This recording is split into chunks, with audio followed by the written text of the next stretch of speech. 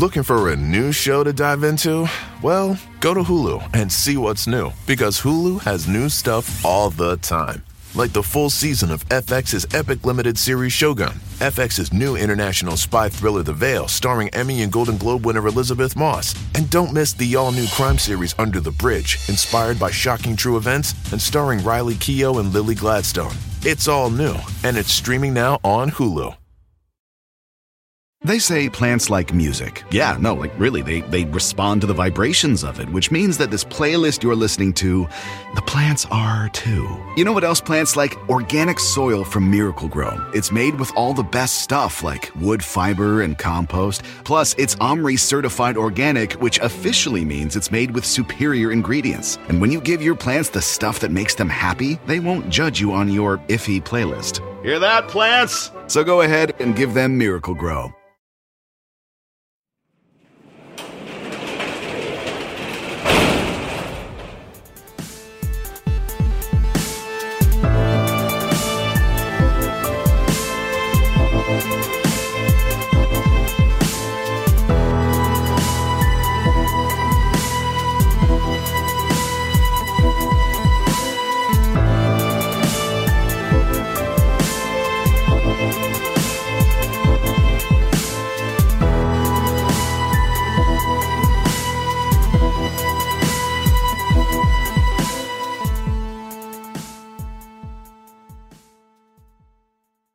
Welcome to True Crime Garage. Wherever you are, whatever you are doing, thanks for listening. I'm your host, Nick, and with me, as always, is a man that, just like Jonathan Lawrence, he too once was beat up by an old man. He is the Captain. Yeah, put him in a body bag, Johnny. It's good to be seen, and it's good to see you. Thanks for listening. Thanks for telling a friend.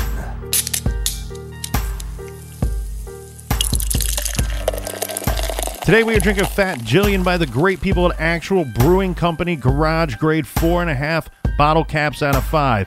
And according to the good people at Actual Brewing, Fat Jillian is a bitter, sweet imperial stout that is reminiscent of a leathery elephant dipped in dark chocolate. A big flavor, big flavor, so big that it barely fits in your mouth. And this beer was brought to us by all of you with a special thank you to Justin in Bakersville, North Carolina. And a big shout out to Lindsay in Milwaukee, Wisconsin. And a long distance cheers to Carol Ann all the way on the east coast of Ireland. And a big we like you jib to Neil in Winnipeg. A hello and thank you to Kimberly in Surprise, Arizona. And last but not least, a cheers mates to Mark in Conventi, UK. So whether you're from the UK or from Arizona, wherever you are, if you want to help us fill up the fridge for next week's show, go to truecrimegarage.com, click on the donate button. All right, gather around, grab a chair, grab a beer, let's talk some true crime.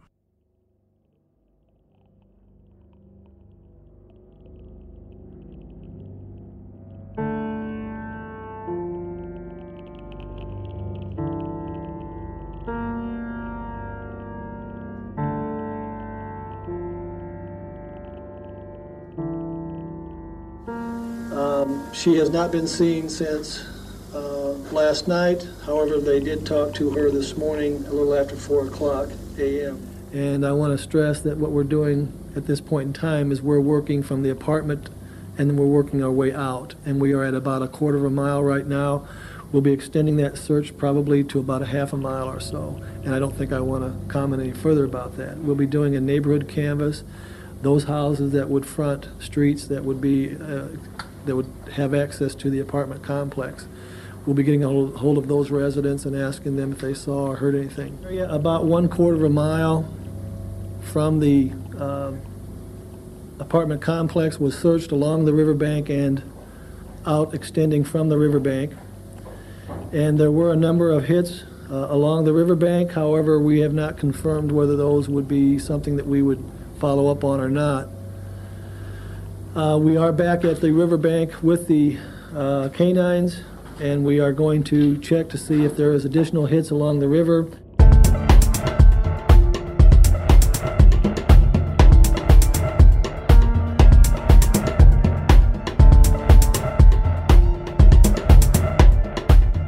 On Wednesday, June 28th, 1995, the police in Mason City, Iowa were still searching for a missing woman. Judy Husentrut, age 27, apparently was abducted early on the 27th as she left her apartment for work. She is the morning and noon producer and television anchor at KIMT TV. Jody grew up in Long Prairie, Minnesota. She was a flight attendant for Northwest Airlines for a few years before going into a career in television. And one thing, looking into this case right away, you're going to see that Jody was well-liked and she was a popular individual. Jody is this upbeat, friendly, outgoing, very lovely person. This is according to Ray Gove. Now, Ray was her former band director at the Long Prairie High School, where she twice was a member of the state champion high school golf team as well. You always knew when she was in the room, he said. Jody graduated from Long Prairie High School and later from St. Cloud State University. She worked at a TV station in Cedar Rapids, Iowa from February 1991 to April of 1992, and then went to Alexandra's KSAX TV to be a reporter and morning anchor until November of 1993 when she moved to Mason City, Iowa. Her former station manager at Alexandra said it has become common for TV newswomen to receive unwanted attention from men who become obsessed. But police say they are not aware that Husentrut had any such problem. Now, Jody Husentrut is well known in Alexandra area, and the KSAX TV, they started fielding calls very quickly after the disappearance, and these calls were coming in from friends and viewers seeking information or wanting to pass along their concerns. Mike Burgess, who hired her at Alexandra, said she is one of those very nice people who come from small towns. She works hard and is always willing to marshal a parade, speak at a breakfast, cover a news event. Someone you could really count on. Well, it's kind of interesting because we met so many people at CrimeCon from Minnesota, and Jody had that Minnesota accent, and they actually told her at some point that she should try to get rid of it. And I think she was looking and working towards losing that accent, or at least was being encouraged to do so, which was kind of funny, though, Captain, because everything that I found from people that she worked for and worked with, they would always say, her charm was that she was this Minnesota girl from a small town. That was her charm, and it came like blaring through the TV, and that's why people just loved watching her and loved listening to her, yet they made her want to kind of lose that a bit. Anyway, regarding the television officials becoming increasingly concerned about unwanted attention that some of the women in TV news were getting, according to her former boss, Mike, he stated that from what he saw usually was not what he would call stalking. It was typically men would get some kind of fixation on a reporter or anchor who was coming into their house every day through the television. And he stated that in bigger markets, it seems like every station has one of these guys, but it's usually just some unwanted phone calls and letters and maybe a drive-by once in a while. Mm-hmm. But sometimes I guess it could be more serious, and that could be the case here. Now, according to the Mason City Police Captain, Mike Harvelson, he states that they considered this to be an abduction, a possible abduction right away. Now, he was heading up this investigation, and he admitted that from the get-go that we really don't have any other possible theories about what happened, and we don't like what we found at the crime scene. So we have a bunch of good information here, Captain. So let's start with the timeline of her disappearance and the investigations, shall we? On Tuesday, June 27th, 1995, Jody Husentrut does not report to work between 3 a.m. and 4 a.m. This is her regular arrival time as the morning and noon anchor and producer at KIMT TV. Okay, so let's pour through this first, just so everyone has a good understanding. Jody is on the 6 o'clock morning newscast. So typically they would like for her and the other anchor and other coworkers to be there at the station at 3 a.m. By most accounts, it sounds like this may have been not such a hard and fast rule, because by most accounts, they refer to starting time as 3 to 3:30 a.m. And it also sounds like that it may not have been terribly uncommon for her or other employees to be late. Right. Now, Amy Coons, who is also a producer at the TV station, she does arrive for work that day at 3 a.m. as scheduled. Now, at 4:10 a.m., Jody Huisentruit receives a phone call at her apartment. And this is a telephone call from Amy Coons. Jody picks up the phone. Amy says, "Jody, are you coming into work today?" Jody does not know what time it is. She asks Amy, what time is it? Amy says it's 4:10 a.m. Amy says nothing about the phone conversation was strange. This was Jody asking the normal questions and normal answers. No commotion in the background, nothing to trigger that this is a strange phone call. Well, this is the normal, you overslept, are you coming to work call. Yeah. She got the impression that she had woke her up, that she had overslept. So 20 minutes go by, and there's no Jody. Then 30, then 40 minutes, still nothing. Now, the Key apartment complex where Jody lives is only about a 5-minute drive to the TV station. Producer Amy Coons and others continue to call Jody when she failed to show up, but Amy had to fill in for her on air at the 6 o'clock hour. She has said that at the time, frankly, she was angry at Jody for not coming in. And after the hour-long TV show, the station staff decided to call police, who would perform a welfare check on Jody at her apartment, which is just, like we said, about a mile or so away. Now, when they get there, the police, they clearly see that something was amiss. There was something wrong from the get-go. So the welfare check takes place around 7:15 a.m. Officers find her red Mazda Miata in the parking lot of the downtown Mason City apartment complex. Also found at the scene were a pair of red women's dress shoes, a blow dryer, a bottle of hairspray, car keys, and earrings. Now, these items are found scattered beside her car. Police begin a missing persons investigation immediately. Officers searched a park next to the apartment complex and along with the Winnebago River that runs through the park. About 20 officers and several trained dogs searched a half-mile area around her apartment. Mason City Police Chief Jack Schleiper says that his department has no concrete leads. This is on the first day of her disappearance. At her apartment, they found the apartment to be in order. There was no evidence of anyone else having been there but Jody. So Jody doesn't show up to work. We have a coworker calling her to wake her up. Sounds like she woke her up. Seems like she got ready to go to work. She went down to the parking lot with items to go to work. She seems like she was attacked on some level. We have no disturbance in the apartment, and then we also have reports of female scream roughly around this same time. Yeah, some of the neighbors in the apartment complex would later tell police that they had heard a scream or screams around 4:30 a.m., but unfortunately, nobody called police when they heard that. They didn't report this until they were later asked, did you hear anything strange, see anything strange? Now, the following day, on Wednesday, June 28th, agents from the Iowa Division of Criminal Investigation and the Federal Bureau of Investigation joined local officials in the search.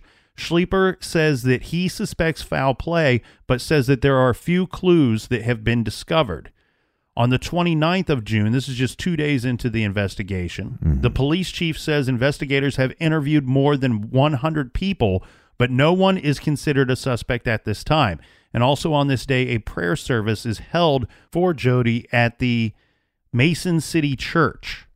I think they should just always make the statement that at this time, everybody's a suspect. Yeah, you're right. I think, keep people on their toes. Well, and I think that on July 1st, just about 5 or 6 days into this investigation. I think, unfortunately, this is when it's really going to start to sink in for friends and family that she is gone, that something terrible possibly could have happened. This is when the police chief says that her disappearance is being treated as an abduction.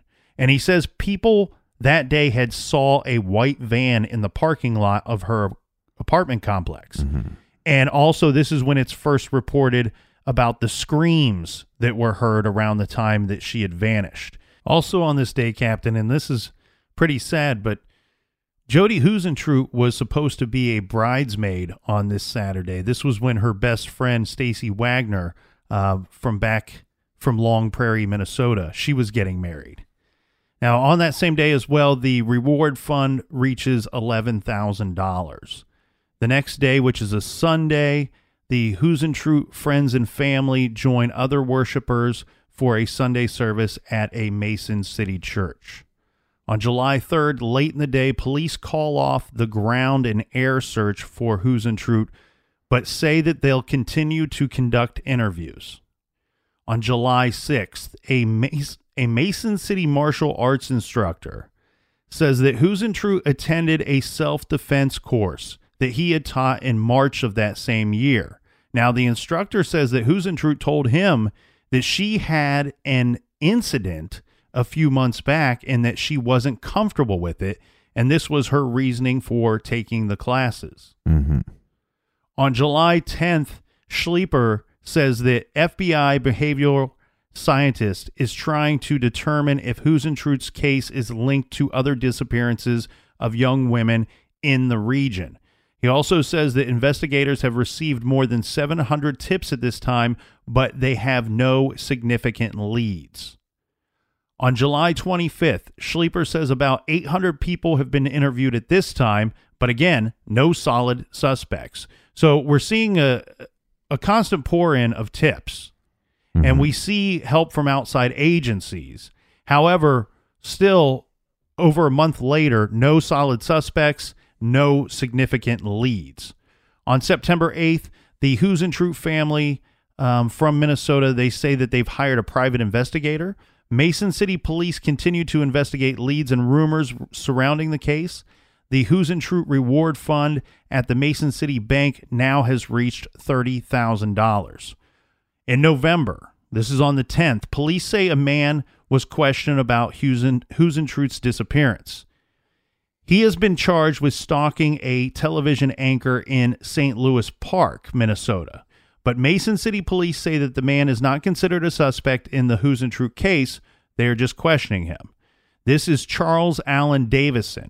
His name hasn't ever come up again in the investigation as far as I could find in newspaper articles. So I have to assume that they took a look at him and there was either nothing there or he was cleared, but there's no public statement that this man was cleared. On November 13th, members of the Huisentrut family say that they flew to California and taped a session with 3 psychics for the television show Psychic Detectives.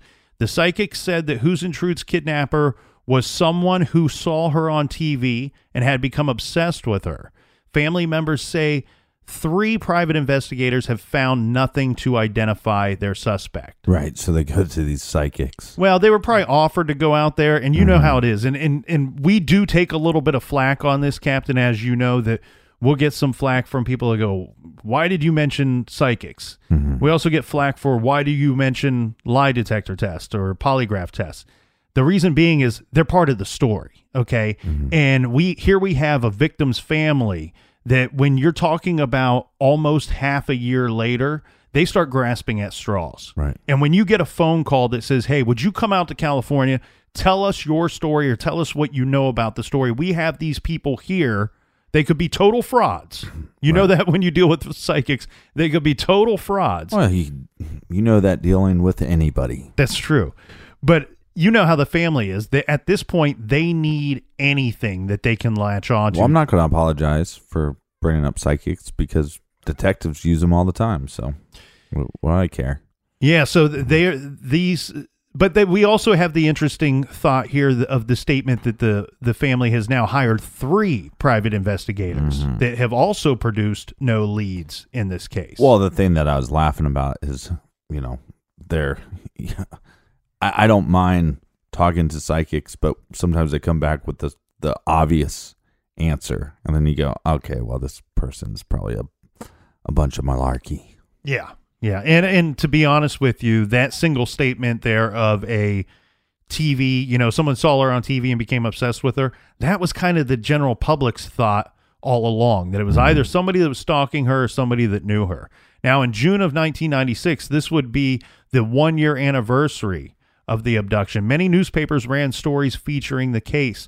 Her best friend had the following to say. Now, when I say best friend, I'm talking about her best friend at the time. Remember, she had moved away from friends and family to pursue this career. Mm-hmm. She said that to think that somebody would want to hurt her, I try to block it out because I can't picture that. This is Annie Cruz, who was 29 years old during the course of this interview.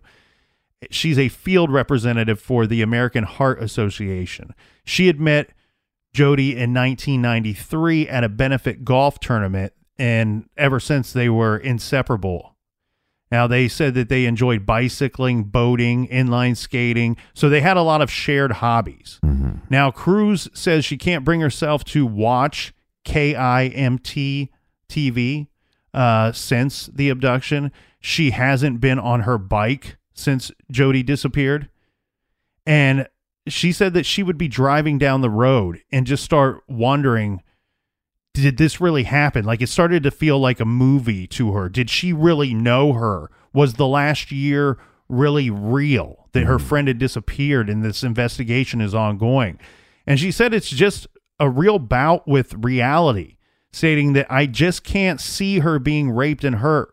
My hope is instead that someone is keeping her maybe in a basement or an attic, and that they're feeding her because they think that she is in love with them as well, and that she is their girlfriend. Now, let's go through some details, Captain, because there were some strange details that didn't come out right away in this investigation, and for whatever reason, most reports only scratched the surface. But when you dig a little deeper, you find some interesting particulars about the abduction. Now, I say abduction, and you and I have had this conversation before we turned on the mics today. Abduction, not disappearance. When we've talked about Mara Murray and Brian Schaefer, there were things in those individuals' backgrounds that point to things where they may have wanted to walk away from their life. Mm-hmm. There were things found at this crime scene and things that found in Jody Huisentruit's life that didn't suggest that she walked away. And the crime scene shows that she was taken away. So we'll just refer to this as an abduction going forward. Now, her apartment, while most reports state that nothing was out of order there was a big to-do, and rightfully so, about the toilet seat. Yes. So the toilet seat was found in the up position in her apartment. Yes. Now, I cannot overstate the significance of this fact enough. Many people have gone on to discuss this.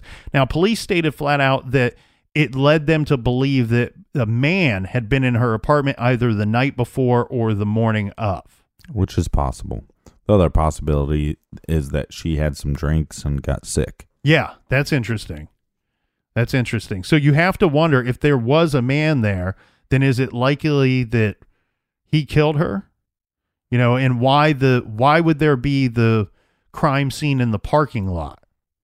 Was this some kind of argument that might have spilled outside of the apartment? Mm-hmm. Well, but we know who she was hanging out with the night before. Well, we believe so, and we'll get into that, but we also don't have any of her friends stating that she had any sleepover buddies, let's call it. Right, but she might not have been telling them about a sleepover buddy. Okay, so alternatively, like you said, either a guy would be there or maybe she got sick. Mm-hmm. She was known to tie one on from time to time. Nothing wrong with that. We know that she overslept that day. Mm. Was she sleeping one off and got sick that morning or the night before? Mm-hmm. Was it just she was doing a little light cleaning and didn't put the seat down. Yeah, or she had a guy friend that she's been hanging out with that people didn't know about, and she got sick in the morning. One thing I wonder too, Captain, is there a possibility that, and we've heard of this, it's rare, but it does happen. Is there a possibility that maybe one of the police officers used the restroom? I want to put it past them. Left the seat up and failed to fess up. And then this is just... Hey, Cliff, hold on. I got to take a leak. And this is just some kind of, red herring that there's nothing to do with anything here. Yeah. But there's also some beers found in her apartment as well that weren't consistent with beers that she normally would drink. Yeah, and I find this to be a little more of a valuable clue, and I think it puts more weight to the toilet seat situation. Like you said, she was known to drink a specific kind of beer, and I don't have it in my notes, but if memory serves me right, it was either Coors or Coors Light. That was her preferred beer of beers. Beer of choice. And there were some Bud Light 16-ounce cans that were also found in her apartment that had been consumed. So there's some thought there that she could have went to a party or something and they had leftover beers and she just took those instead of taking Coors. I mean, just because I like to drink Guinness, but not every time you come over do you see Guinness in my refrigerator. Yeah, I know types that drink the same beer all the time. Whenever they're drinking, they have the same beer. You and I, obviously, very different than that. A lot of our listeners, very different than that. The other thought would be, how many times have even the people that state that they only drink a certain kind of beer, well, if you're at a party and that beer runs out, you very quickly drink whatever's left in the refrigerator. Were these beers that had been brought over at a previous date just left in her refrigerator and she decided to consume them the night before? Yeah, if you drink enough beers, they all start tasting the same. That's especially if you're talking about Coors Light, Bud Light, those. But so just to be clear, that while I'm unsure of what her preferred beer was, what are regarded as the strange beer cans are Bud Light 16-ounce cans were found consumed in her apartment. And some believe that might have been from the night before.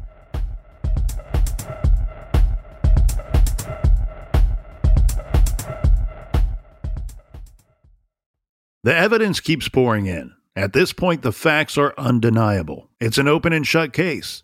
Monopoly Go is the most fun you can have in a mobile game. Everyone is still talking about Monopoly Go, for a good reason. It is an absolute hit. Millions of people pass Go every day because this game is always bringing something new to the table. Like countless crazy tournaments you can join with your friends as partners or teams. Or timed events, offering bonuses like massive multipliers or rent frenzies to help you get huge rewards. And there's so many rewards to discover. Rare stickers you can trade with friends to complete albums. Delightful emojis to taunt people with when you raid their riches. Unique playing pieces and so much more. The verdict is in. With Monopoly Go, there's something new to discover every time you play. So don't miss out. Go download it now free on the App Store and Google Play. This show is sponsored by BetterHelp. We all carry around different stressors, big and small. When we keep them bottled up, it can start to affect us negatively. Therapy is a safe space to get things off your chest and to figure out how to work through whatever's weighing you down. If you're thinking of starting therapy, I highly recommend that you give BetterHelp a try. It's entirely online, designed to be convenient, flexible, and suited to your schedule. Just fill out a brief questionnaire to get matched with a licensed therapist and switch therapists anytime for no additional charge. Get it off your chest with BetterHelp. Visit BetterHelp.com/garage today to get 10% off your first month. That's BetterHelp, HELP.com/garage. This show is proudly sponsored by BetterHelp. Check out BetterHelp.com/garage today. Do you want to set your child up for success? Of course you do. That's why you need to check out IXL Learning today. IXL Learning is an online learning program for kids covering math, language arts, science, and social studies. IXL is designed to help them really understand and master topics in a fun way. It's powered by advanced algorithms. IXL gives the right help to each kid, no matter the age or personality. There's one site for all kids in your home pre-K to 12th grade. Kids could use it at home on their computer or on an app on your phone or a tablet. No more grading those worksheets. IXL grades everything for you. 1 in 4 students in the U.S. are learning with IXL. IXL is used in 95 of the top 100 school districts in the U.S. I love recommending IXL Learning. Kids can learn at home or on the go. And all my friends and family that are using it absolutely love it because it's so easy to set up and so easy to use. And even the kids that I've recommended it to their parents have told me, hey, Captain, thank you. I was having problems in math and my parents couldn't help me, but IXL could. Do you want to get your kids back on track, or do you just want to get your kids ahead? Do so with IXL Learning.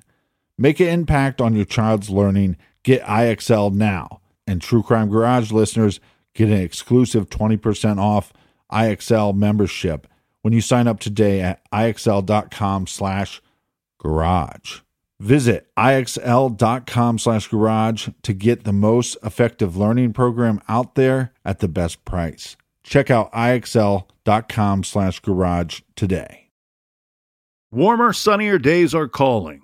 Fuel up for them with Factor's no prep, no mess meals. Meet your wellness goals in time for summer thanks to the menu of chef-crafted meals with options like Calorie Smart, Protein Plus, and Keto. Factor's fresh, never frozen meals are dietitian approved and ready to eat in just 2 minutes. So no matter how busy you are, you'll always have time to enjoy nutritious, great-tasting meals. With 35 different meals and more than 60 add-ons to choose from every week, you'll always have new flavors to explore. Crush your wellness goals this May with dietitian-approved meals and ingredients that you can trust. Make your day delicious, from breakfast to dessert. Stay fueled with easy, nutritious options. Treat yourself to restaurant-quality meals that feature premium ingredients like filet mignon, shrimp, and blackened salmon. I am new to Factor, and I have been loving every minute of it. I have a problem, and it's called lunch. Some days I need to pack a lunch, and some days I work from home. Whether I'm at home or whether I'm on the go, Factor is fueling my lunch from now on. Head to factormeals.com/truecrimegarage50 and use code truecrimegarage50 to get 50% off your first box, plus 20% off your next month. That's code truecrimegarage50 at factormeals.com/truecrimegarage50 to get 50% off your first box, plus 20% off your next month while your subscription is active.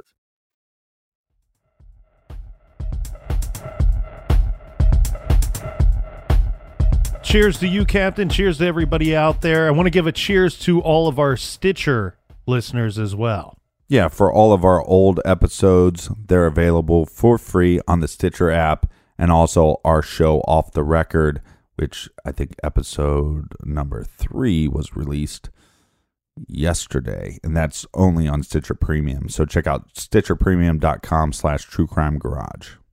All right, Captain, where we left off, we were about to talk about what I think might be one of the more important items found at the crime scene, and that is, we're talking about Jody's keys. So one of the keys, the key to her red Mazda Miata, was bent. It was found to be bent. Now, but it was bent in the door handle.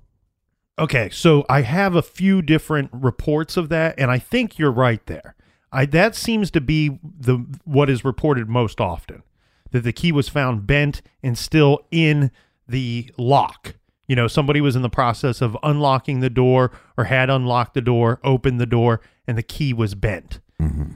Other reports state that a bent key was found near her car, giving the impression that maybe it had been on the ground. I would like to know if it was a factory key or a replacement key, because a replacement key would be easier to bend, but a factory key, I mean, you're talking about some pressure that you're going to have to put on that key to bend it. Well, so I want to give a little background on the car and her apartment before we go too far into what this could mean. So her Miata was a 1995. So it was a very new vehicle. And in fact, she had purchased it shortly before her abduction. Now, I don't have an exact date on that. I believe that it was months before her abduction. So that would lead me to believe that it's more of a factory key that came with the vehicle itself. Yeah. One thing that's been highly speculated, and I think it should be, is that the vehicle had keyless entry.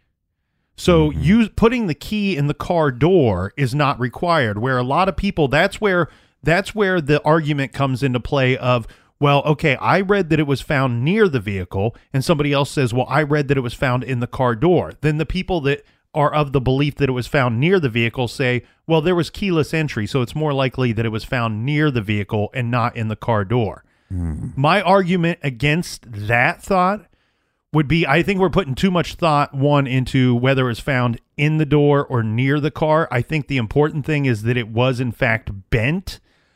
Some people have suggested that the key was very thin and would have bent just by falling to the ground. I disagree with that a million times over. Right. I had an 89 Mazda, and while it was not the same vehicle, not the same set of keys, I didn't find that those keys to be frail at all, and I dropped them several times, and none of them were ever bent. And like I said, it was an older vehicle. There was more opportunity for this key to be bent. The other thing that I think is interesting here, though, Captain, is we are talking about a young woman that was woke up by a coworker. This is an oh shit moment for her. She picks up the phone. Are you coming to work today? What time is it? That's an oh shit moment when the first response is, what time is it? Right. And you find out that it's 4:10, that you are already more than an hour late for work.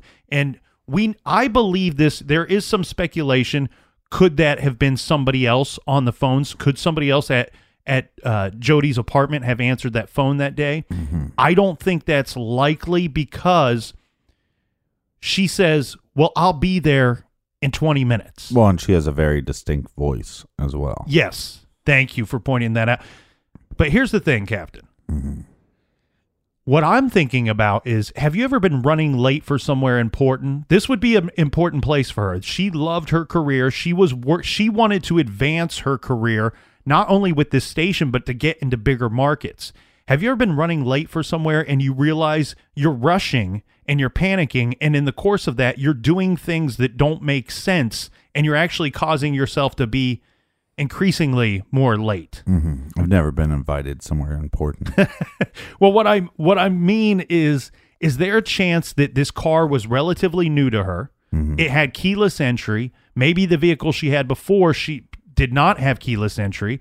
And in the midst of being running late to this important job of hers, she just hurried out to the car and came what was natural and stuck the key in the car door, even though that it had keyless entry.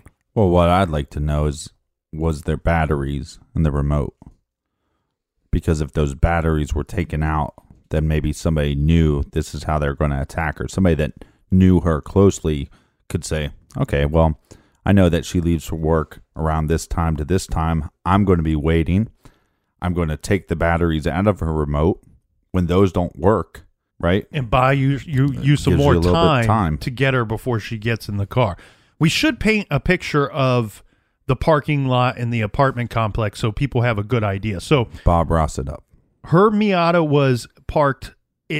I've read several different statements that it was parked only about 7 to 10 or 12 to 15 steps from the apartment complex door. So regardless of who you want to believe there, it's still a very short distance from the apartment complex door. Right. Now, her apartment was on the second floor, and it's one of those apartments where you would walk in and there's a big shared hallway, and everybody that lives in that building would access the door to their apartment from that hallway. Yeah. Hers is on the second floor. The stairs to get downstairs is inside that shared hallway. So she would come out of her apartment door, walk down the steps, and then still be in the hallway and exit the door there before walking the 7 to 15 steps to get to her car. So, what does that mean?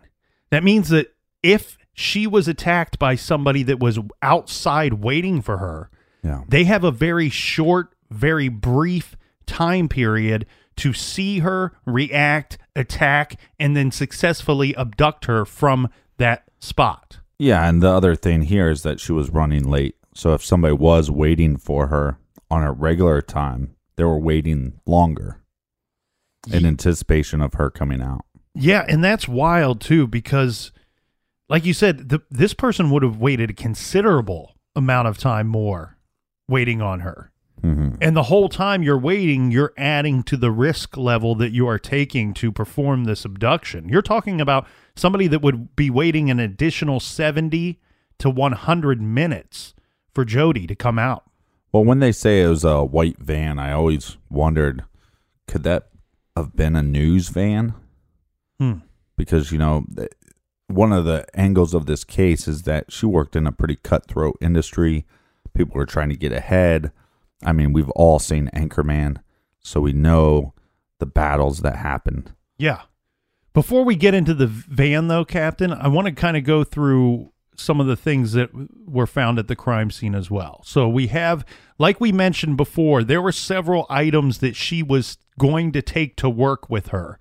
And the captain has pointed out that these were items that her friends and colleagues had said that she would always carry to work. These were not items, you know, these were found scattered in the parking lot. It's the hair dryer, a pair of heels, hairspray, earrings. These were found at the crime scene. These were not items that she was taking because she was late that day.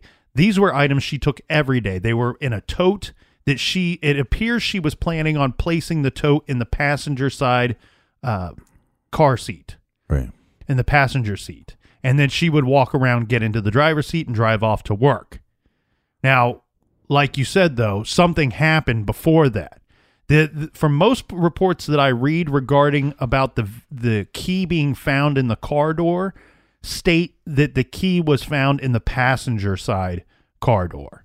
So, it could have just been as simple as the remote didn't work on the passenger side door. Right. It could be something as and she simple goes as that. to open the door. Somebody comes up from behind, incapacitates her. There's enough force on that key to bend it, but leave it in the lock. Right. Now, regarding blood at the scene, was there any blood at the scene? Now, contrary to many, many rumors that are out there, the police have constantly and consistently denied that any blood was found at the crime scene. Also, we have a palm print to discuss. There's a partial palm print that was found on or in the car. Now, police have never said where on the vehicle that they found this palm print. It's probably on the outside. My initial thought here is that they must be convinced that it came from the perpetrator of this abduction, because it seems that at times they have relied on this palm print to rule out potential perpetrators. Well, so we have this palm print. We have her items scattered everywhere, but we also have these drag marks that were found in the dirt close to her car. Yeah, this leading the police to believe that Jodi had been incapacitated and then dragged to a waiting vehicle. This must be, you know, we have these other items that are upsetting to find and of concern to find, and I think this would be the icing on the cake when they stated immediately that we are working this as a possible abduction. It's because everything at the scene is pointing to exactly that.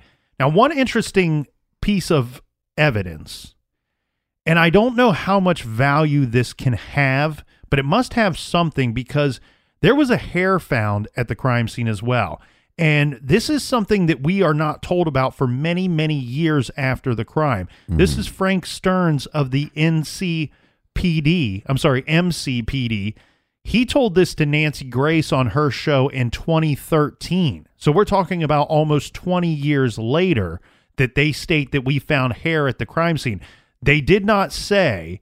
So you're saying that they found hair at the crime scene? What they wouldn't say is if they had found DNA on this hair. I can see her now. So you wanted to get into the suspicious vehicles. And I say suspicious vehicles because there's been a couple of different reports about vehicles of suspicion that morning. The first being the obvious one, the white van. And a lot of people have referred to this as a possible or likely Ford Econoline van that was seen by a neighbor. This is Randy Linderman in the parking lot of the apartment complex that morning.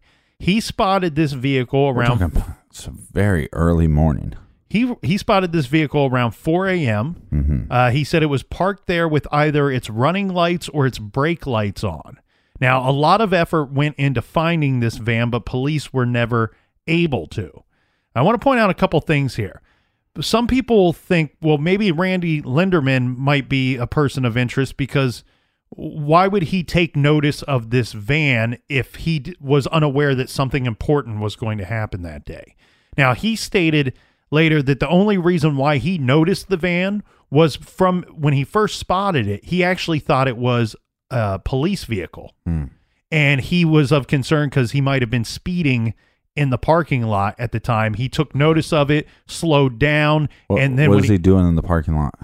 I Is he don't just driving home because that's really early in the morning. Well, no. I guess I should be clear. The parking lot is very near a road. Obviously, I don't know if he was traveling on the road or if he was traveling in the parking lot. Mm-hmm. What I do know is that he states that he took notice of it because he thought it was a police vehicle and he thought that he had been exceeding the speed limit at that time. Right. He slowed down, looked at the vehicle, and we've all done this. When you think that you're speeding and you see a police vehicle, you slow down and then you look to observe to see if in fact it was a police vehicle, and if it was, are they going to pull out of that spot and follow me? I speed up and turn off my lights. He is the one that was the eyewitness to this white van. Now, I want to bring something up here because this is something that I've seen in a couple of different cases regarding this white van. This white van, in reports, it's stated it's a white van. Mm-hmm. There are other reports that state a light-colored van, where I think that we run some risky business here when we really specify things that might not be known at the time. Mm-hmm. Was this a white van or was it a light-colored van? Because under the cover of darkness and in a parking lot where it's lit by street lights, you could get the impression of a different color than what the actual color of that van is. Now, remember, he states that he saw this vehicle around 4 a.m. or so. We know that she was abducted around 4:30 a.m. that day. The sun did not rise until 5:35 a.m. that day. So it still would have been dark at this time. The light would have been provided from street lamps. There's a good chance this was not a white vehicle, not a white van, and just a light color. It could be yellow. I mean, how many people have seen a yellow or a gray van at night and it appears to be lighter colored than what it is? Yeah, it's also interesting to me because, yes, we have a lot of things now. We'll have restaurants, we'll have fast food chains, we'll have grocery stores that are open 24/7. That wasn't very common in 1995. So you're talking about a time period between 4 and 4:30 a.m. where you're talking about a very small percentage of people that are even going to be awake. Right. And then as far as suspicious vehicles go, we also have that incident that Jody had reported in the past, that took place just a few months before her abduction, that her family said had scared her enough to the point where she even reported it to the Mason City police. This took place when she was rollerblading one day. She says that she believes she was closely followed by a black pickup truck with dark windows. Her family says that she was so upset enough to run into a house and ask to use the phone. She called her mom very upset and reported it to the MCPD. Police escorted her to and from work a few times after the incident. Yeah, this is where it gets weird for me because there is rumors that she talked about threats, that she felt threatened, that she was concerned about this. She was concerned that somebody would try to attack her or abduct her. And then there's rumors that she wasn't that concerned. But if you're calling the police and they're escorting you to and from work, it seems like you're taking that part pretty serious. My guess is that this is something that she often found herself in conversation regarding. Mm-hmm. And depending on her mood, one might get a different thought of her opinion of what was going on. I don't know that she received any threats per se, but we do have this incident with the vehicle that she believed was following her. And like you said, to the point where she gets a police escort. They probably recommended the police escort. She receives this a couple of times. The police actually even ran Mason City black pickup registrations against criminal records to see if they could cross-reference anything, but nothing Smart came idea, of this. though. Yeah, but again, I think you're more right than some of these other thoughts and opinions, because not only did she get that police escort, but she also took a few self-defense classes, according to the instructor there. Right. Also, her colleague, Amy Coons, this was the woman that called her because she was late that morning and filled in for her because she didn't arrive. She says that it was very obvious to her that Jody was, in fact, wary about some things. In particular, she was worried about leaving for work alone in the middle of the night. You know, she's supposed to be there at 3 a.m. We also have the thought that there might have been some screams heard that morning. So, well, if she's attacked getting into her car, I'm assuming if she took defense classes, one of the things they tell you is to make some noise, try to get people's attention. So I believe that those screams definitely were Jody's. Yeah, and there's people that have said that the screams came around 4:30 a.m. It's too much of a coincidence, I think, Captain, that time period lines up with the very most likely time that she was abducted. For people to hear these screams, there's a couple of... I mean, not only is it concerning that nobody called 911, but there were a lot of those windows from those apartments that looked down into the parking lot. Nobody looked outside to see if they could see anything. So this, while this really only backs up the fact that they might have the time right of when she was abducted, it provides us with little to no other leads. There are some rumors. Well, and it's sad too, because like her coworker said, she didn't show up. And then we called the police afterwards, which maybe if they would have called the police earlier, maybe they would have seen something or seen a vehicle. Yeah. So there's all these little things that had to happen just right for us to really not know. And the thing, though, too, is there's a rumor, and I want to say that the reason why I'm stating that this is a rumor is because the only place that I found this was it came from legit news sources. However, I could not find at any time an actual officer on record stating this, whether it be a detective or somebody involved in the case. Yeah. But the rumor was that during the course of hearing those screams, that one or maybe more people heard a name shouted out or a name screamed out. Now, whatever that name was never released. I couldn't find anywhere where they're saying, oh, it sounded like a woman was yelling the name Todd or Tim or anything like that. So then the news outlets went on to speculate further that police must believe that the perpetrator was someone known to her, because after she's attacked or before she's grabbed, she's shouting out their name. No, Todd, don't do this, or Tim, let me go. Something to that effect. The problem I have with this is I don't know. I'm on the fence here, because this seems like something that the police would either A, hold back because they need to hold on to that name. Right. But it also seems to me, doesn't it seem to you, Captain, if they really believed that it was somebody that knew her, we're not talking about a woman that had a huge circle of people in the sense that of close friends and family in the area. Yeah, but if they know what that name is, right? Mm-hmm. So then they have a pretty good idea. Like if we have a couple, let's call them ear witnesses, that say, yeah, we heard this scream around 4:30, and we also think that we heard a name. And the police know that name, but the perpetrator doesn't know that the police know that name. And so that would be, to me, information that if it's a person inside her circle, you would not want to release that name because you're going to try to get the upper hand on them. You're going to try to catch them in a lie. You know what I mean? I totally agree. The only issue I take with that is that you, at the same time, you have the newspapers and the media stating that a name was heard and the police are aware of that.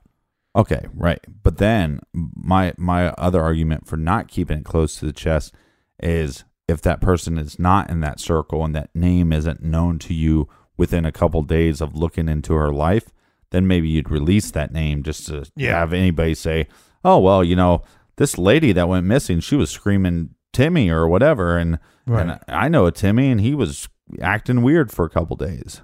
My other thought, though, is that maybe we only have one ear witness stating that they think they heard a name, and what was reported to the police. Was it, oh, it could have been Todd, it could have been Tim, it could have been John, it could have been, you know what I mean?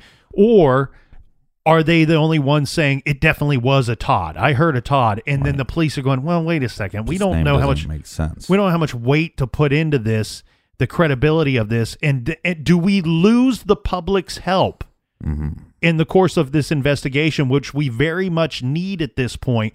Do we lose their help or misguide them because now they think we're looking for a Todd and only a Todd? Just like I said that I think that the white van description is a little irresponsible. Does it mislead the public that we are now only looking for a white van? Yeah. Well, we did a good job, Captain, of talking about the abduction, what could have happened that day, and the investigation that ensued afterwards.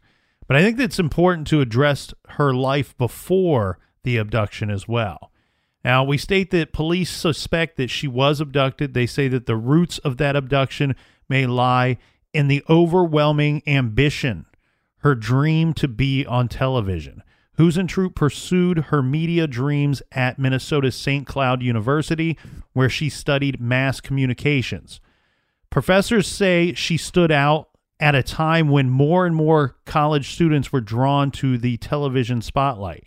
Now, after college, Huizentrut's aspirations to break into commercial television led to a job as an intern at KGAN in Cedar Rapids, Iowa. Her colleagues remember her as a hardworking, energetic, and friendly young woman, and say Jody was a fast learner. After only a year, she left Cedar Rapids for a bigger job in a smaller television market. This is Mason City, Iowa, a farm and family-oriented community of 30,000. Within months after having arrived in Mason City, Huizentrut was a celebrity, a local celebrity, and a growing audience for her morning news show reflected her popularity. In the autumn of 1994, Huizentrut feared one viewer was taking that sense of intimacy too far. She was convinced that a suspicious black pickup truck was following her. Now, a little more on this was that friends had stated that, I believe this was her sister, I apologize, stated that Jody had got very, very nervous and was even crying and eventually called her mom on the phone. And her mother was telling her, you need to take more precautions. So she was nervous enough, as we had said, to file a police report. The police helped her out, thank God, during this tough time for her. They say there was no further problems. Now, on her 27th birthday, this was on June 5th. Now, this situation didn't take place on her 27th birthday, but her 27th birthday would have been about 3 weeks and a day before she was abducted. Jody's friend and one-time neighbor, this is John Van Cise, he threw a surprise birthday party for her. This is at a bar, and invited were Jody's friends and co-workers. There will be a lot of suspicion surrounding this man later, but I wanted to make sure that we brought up things that were going on in her life leading up to the abduction. Many people out there have long suspected that John Van Cise was having abducted her and killing Jody. Now, some believe John was infatuated with her. John in 1995 was about 20 years older than Jody. Now, they met when he lived at the Key apartment complex in 1994. Reportedly, the two of them spent a lot of time together. They had similar hobbies. They would golf, and he had a boat. Yes. And John described his relationship with her as friends and as a father-daughter type relationship. Mm-hmm. And as you had said, they shared several of the same hobbies. Jody's family reported that there was nothing romantic about the two's relationship, and there is actually nothing out there to suggest that anything otherwise. Well, and Jody was a very positive person, and so I think she came into his life at a time where maybe things weren't going so great, but she was somebody that was, upbeat and positive about things, so it changed his outlook on his life, and so I think he very, very much valued their friendship. Well, about 10 days before the abduction, Jody and what I would suspect to have been Jody's best friend at the time, or at least someone she seemed to spend a great deal of time with. This is Tammy Baker. The two were fast friends sharing the same interest. They were roughly the same age. According to Tammy, Jody and her spent much of the weekend together. So this is the weekend 10 days before her abduction. Now, the following weekend, let's go to Friday, June 23rd, 1995, the weekend before Jody was abducted. Jody, with her good friend Tammy Baker, they go and they spend a day on the lake water skiing with Jody's friend, John Van Cise, who we had mentioned earlier, and his son, Trenton Van Cise. Mm-hmm. Now, after a full day, the ladies stayed the night in an apartment in Iowa City. This is Trenton's apartment. So John Van Cise's son, this is his apartment. Right. And as you had mentioned, when they were out on the water, they spent that day on John's boat. They were going to stay there for a full weekend, but rain cut that trip a little shorter than they had planned, so they returned home. Now, Monday, the day before the abduction, this is after work, Jody goes to a charity golf tournament. There she is accompanied by the TV station's news director. But even though they're accompanied by one another, according to him, they only see each other briefly during this event. And anybody that's ever played in charity golf tournaments know that you kind of are paired off with a group of people. You spend the majority of the day with them. Mm-hmm. You see the rest of the people in passing. Now, at 8 p.m. following the golf tournament, so she left the golf tournament approximately at 8 p.m. that night. The gray area here is what was going on with Jody between 8 p.m. that night and then the following morning when she takes the phone call from her coworker at 4:10 a.m. So at 8 p.m. that night, she leaves the golf tournament. According to John Van Cise, Jody then went to his apartment. They were going to view a videotape of the birthday party from a couple of weeks before. Mm-hmm. He says that she left his apartment around 10 p.m. that night. Now, he told news reporters that Jody, he was very specific about her leaving. He's like, I watched her walk down the stairs. She turned around the corner, and she must have gotten in her car and drove home. There's a couple of issues here. And does she call when she gets home? Because normally, like if I'm hanging out with a friend, guy or girl, and we leave a bar or they leave, or if I'm at their house and I leave their house, like I'll text when I get home, hey, made it home. Especially if you had a couple drinks. The last he saw her, according to John Van Cise, was her walking down the stairs from his apartment and turning around the corner to go to her vehicle. There's a couple of conflicting reports out there, and we'll dive more into this in tomorrow's episode because we're running out of time here. But I do want to point out that there was a phone call there was in fact a phone call that was made that night. The timing of that phone call is slightly unclear, and we'll get into that again tomorrow's show. But there was a phone call that was made from Jody to a friend, and we know that this came from Jody because it was made from a landline inside her apartment. And this would be to her friend Kelly Torgerson. Now, Kelly lives in Mississippi. When Kelly was not home when Jody called, but the phone was answered, and Jody spoke to Kelly's husband, who she knew well. She knew him well. The husband would later tell reporters and police that on the phone, Jody sounded happy. She didn't sound like anything was troubling her. He simply told her, hey, look, Kelly's not home. Take a message. I'll have her call you back. The two didn't speak. Okay. There was never any return call before she was abducted. Now, as we know, likely the last person to speak with Jodi was Amy Coons. And Amy was actually Jodi's assistant at the time. We had said her colleague. Her title was associate producer or assistant producer of this TV station. So Jodi technically was her boss. Whether the two were actually friends, were more than just co-workers, is a point of debate. In an interview, Amy had the following to say: to be honest, I almost dread the anniversary coming around every year. It's the dredging up of all the old feelings and all the unanswered questions. Almost an eerie feeling. You always have those questions in your mind. You always wonder if you could have done something more. There's almost a guilt I have to live with, wondering if something could have been done. Now, Coons, who was the associate producer of the early morning show that Who's in True anchored, said the two had discussed the what-if possibilities in terms of having to leave from home for work in the early morning darkness each day.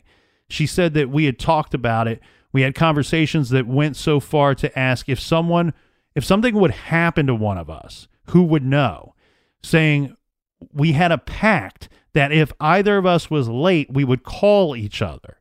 Well, that's why she called her that morning. And Coons worked very closely with police in the days following Who's in Truth's disappearance. She went with them to Jodi's apartment.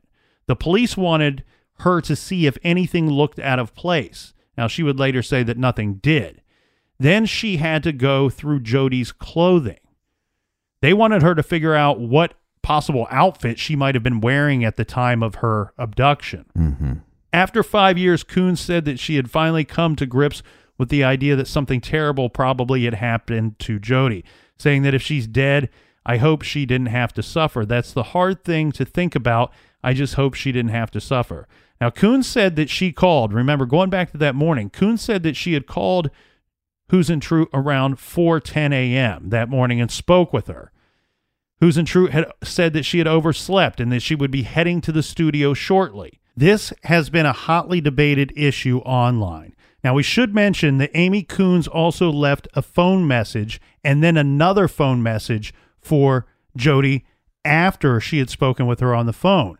She has said in an interview that she called again around 5 a.m. and left a frantic message for her, stating that honestly at the time, at first she was really mad because Amy was going to have to edit and write the show and put everything together at the last minute. Yeah. Now, we mentioned that the show went on air at 6 a.m. At this time, Who's in True had still not shown up. Amy Coons had to fill in, go on air for her. And when there was still no sign of Who's in True by the show's end at 7 a.m., this is when the police were called. Now, Amy has been questioned by many people over the years of why didn't you do something more? Why didn't you call and call again? Why did you wait so long to call the police? And her answer is very simple, stating, I don't know why I didn't call the police. And so many people have asked me that time and time again, but I just didn't think that anything could be wrong. I really didn't.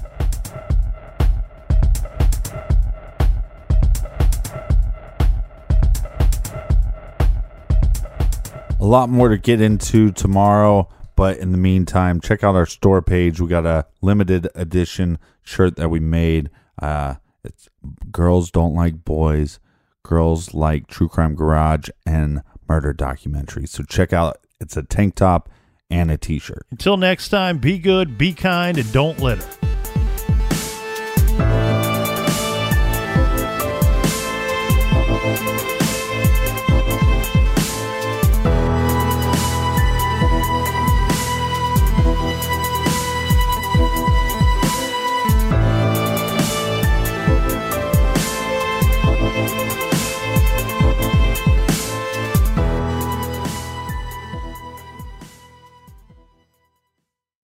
Here you are, BPMs high, sweat dripping, body moving, tongue Panting! You're working hard, real hard, and you're thirsty. You need vitamins, nutrients for peak performance and energy. And your plants do too. Aw, I mean, just look at the little guy. Water-soluble plant food from Miracle Grow is full of essential nutrients. Just a little scoop into your watering can and boom, instant feeding and bigger, more beautiful plants. It's kind of like a sports drink for your plants. You may have to suffer from heat, but your plants do not.